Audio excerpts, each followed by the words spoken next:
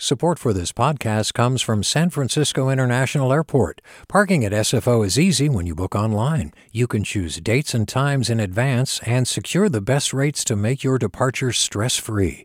Learn more at flysfo.com/parking. Support for KQED podcasts comes from Star One Credit Union, now offering real-time money movement with Instant Pay. Make transfers and payments instantly between financial institutions, online or through Star One's mobile app. Star One Credit Union, in your best interest. From KQED. Good morning. This is the California Report. I'm Saul Gonzalez in Los Angeles. So, were you out and about last night? You could have been, because across California, cities and counties that had curfews in place started lifting them. Authorities felt that was safe to do because of a noticeable cooling of anger on the streets as protesters marching against police violence and racism increasingly emphasized a message of nonviolence and dialogue over confrontation. That's the sound of a demonstration I came across yesterday in LA's upscale Larchmont district. As many residents came out of their homes to cheer them on, hundreds of mostly young and very diverse protesters marched to the official residence of LA Mayor Eric Garcetti. When they got there and encountered police, the protesters talked about ways to keep things peaceful. All right, so should we put the bikes along the streets? We're going to barricade our own people, making sure they don't get rowdy with the police. Tell them do not antagonize the police. Do not antagonize them. Over a bullhorn, the protesters then started a spontaneous sidewalk Q&A session with the cops, asking the LAPD officers about use of force and other issues. Here's what some of it sounded like. What have you done personally to change in your department to make our lives safer? This has been discussed day in and day out in roll calls. We're not perfect. By no means are we perfect. Nobody's perfect. But even as emotions are being dialed down, there are a growing number of videos appearing on social media showing what looks like clearly excessive force being used by law enforcement earlier in the week. In one video, police in Los Angeles are seen striking demonstrators with their batons, even though the protesters appear to offer no resistance. And people who witnessed the violence of both protesters and police earlier in the week are still trying to make sense of it all. On LA's Melrose Avenue, where some stores were broken into and trashed, I met tattoo artist Nick Hurtado in front of his boarded-up studio. He had a lot to say about what his city and America have gone through the last few days. It's devastating, dude. It's sad. For me to walk down the street and see all the businesses boarded up, it's sad, you know? It's sad to see the divide within America. It's sad to see the divide within everybody. I mean, if this should bring everyone closer, you know, I think that everybody is broken. And I think that people that are artists, writers, musicians, I think everyone should use their voice. I mean, yourself too, you know, use your voice. I mean, everybody has a voice. We're here together. We have to deal with each other. We have to love one another.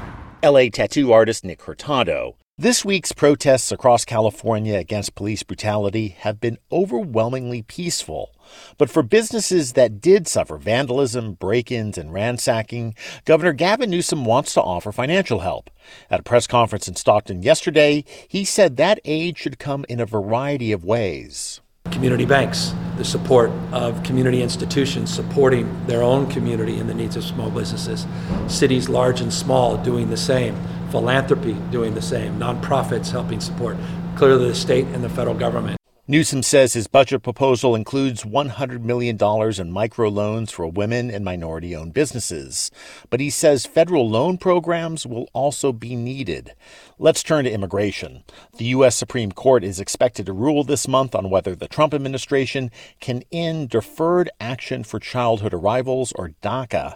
The program protects nearly 200,000 Californians from deportation and gives them work permits. KQED's Farida Jhabvala Romero has the story of one young doctor who fears for his future at a time when healthcare workers are especially needed. Oscar Hernandez graduated from UC Irvine Medical School last Saturday. Because of social distancing rules, he says it was a drive-through celebration. People honked as Hernandez stepped out of his car to get his diploma. That was my dream for ever since I can remember. Hernandez was 18 months old when his parents brought him to the U.S. from Mexico. He grew up in a trailer park in Southeast San Diego. To pay for college, he worked long hours at a taqueria and a laundromat. When President Barack Obama announced DACA in 2012, that opened up new doors.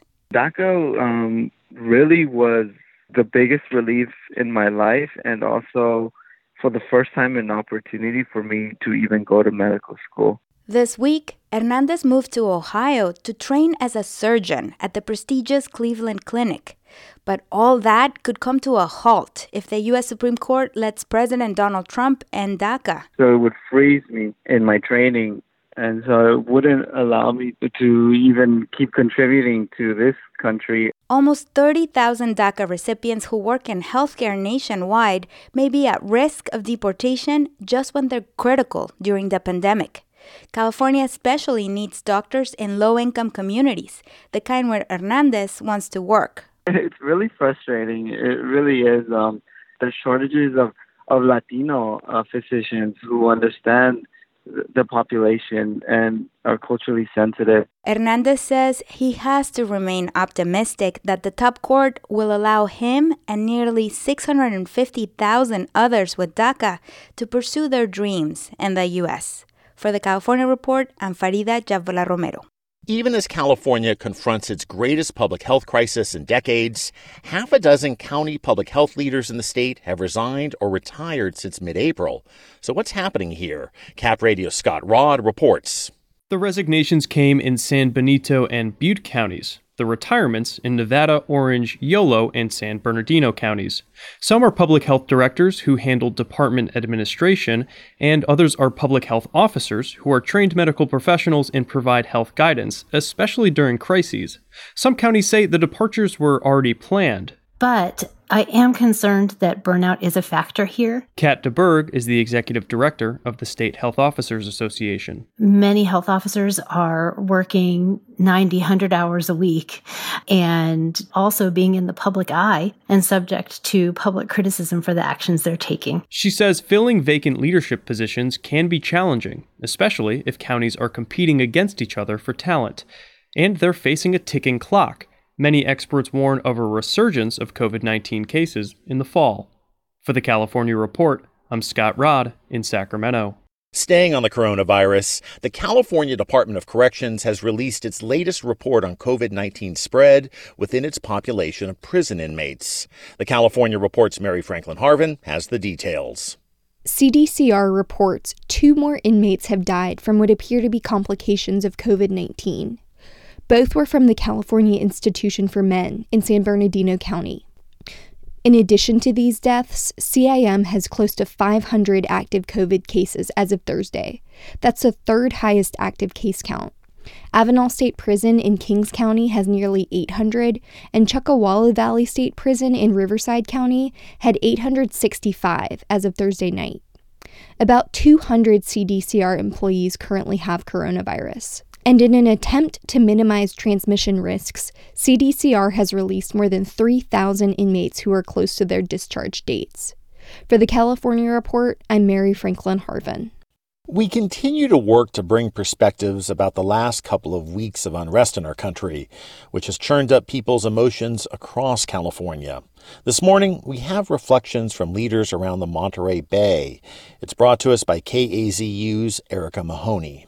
Helen Rucker, community activist, teacher, senior citizen. Here we go again, over and over. Some of the same things that we went through 60 years ago, 70 years ago. You know, something has got to change, and these young people know it. I don't know what kind of world we are going to leave my grandchildren to live in. But I pray for them, and I have hope that they can do a better job than we did. I'm Andy Mills, and I'm the Chief of Police for the City of Santa Cruz. I think all of us were collectively shocked and horrified at what took place in Minneapolis. I had a visceral reaction that just literally made me sick to my stomach. After 42 years of policing, that takes a lot. The decision I had made ahead of time that I was going to take a knee when that time came, to send a message to the community that we want to de-escalate this, that we are on your side. I also want to send a message to my officers that we are part of this community and that we need to take a knee and be humble and contrite and to tell the community that we can do better and we will do better. My name is Pastor Ronald Britt. I'm the pastor of Greater Victory Temple Church of God in Christ in Seaside, California. We must, as people of color, we must continue to stand up for what is right and make sure that these officers are held accountable for their misdeed. As Black America, as people of color, we need to vote. Change is coming. We can make the difference if we vote and we stand up, we let our voices be heard. My name is John Wizard. I'm a member of the Seaside City Council. I think police reform really comes down to returning to the core idea that the police are meant to serve and protect us, and not necessarily just to police us. As a young Black person, I would really like to look back in 10 or 20 years and see this as the moment that all of our allies, just everybody who has a soul, said that they were not going to allow this to happen anymore.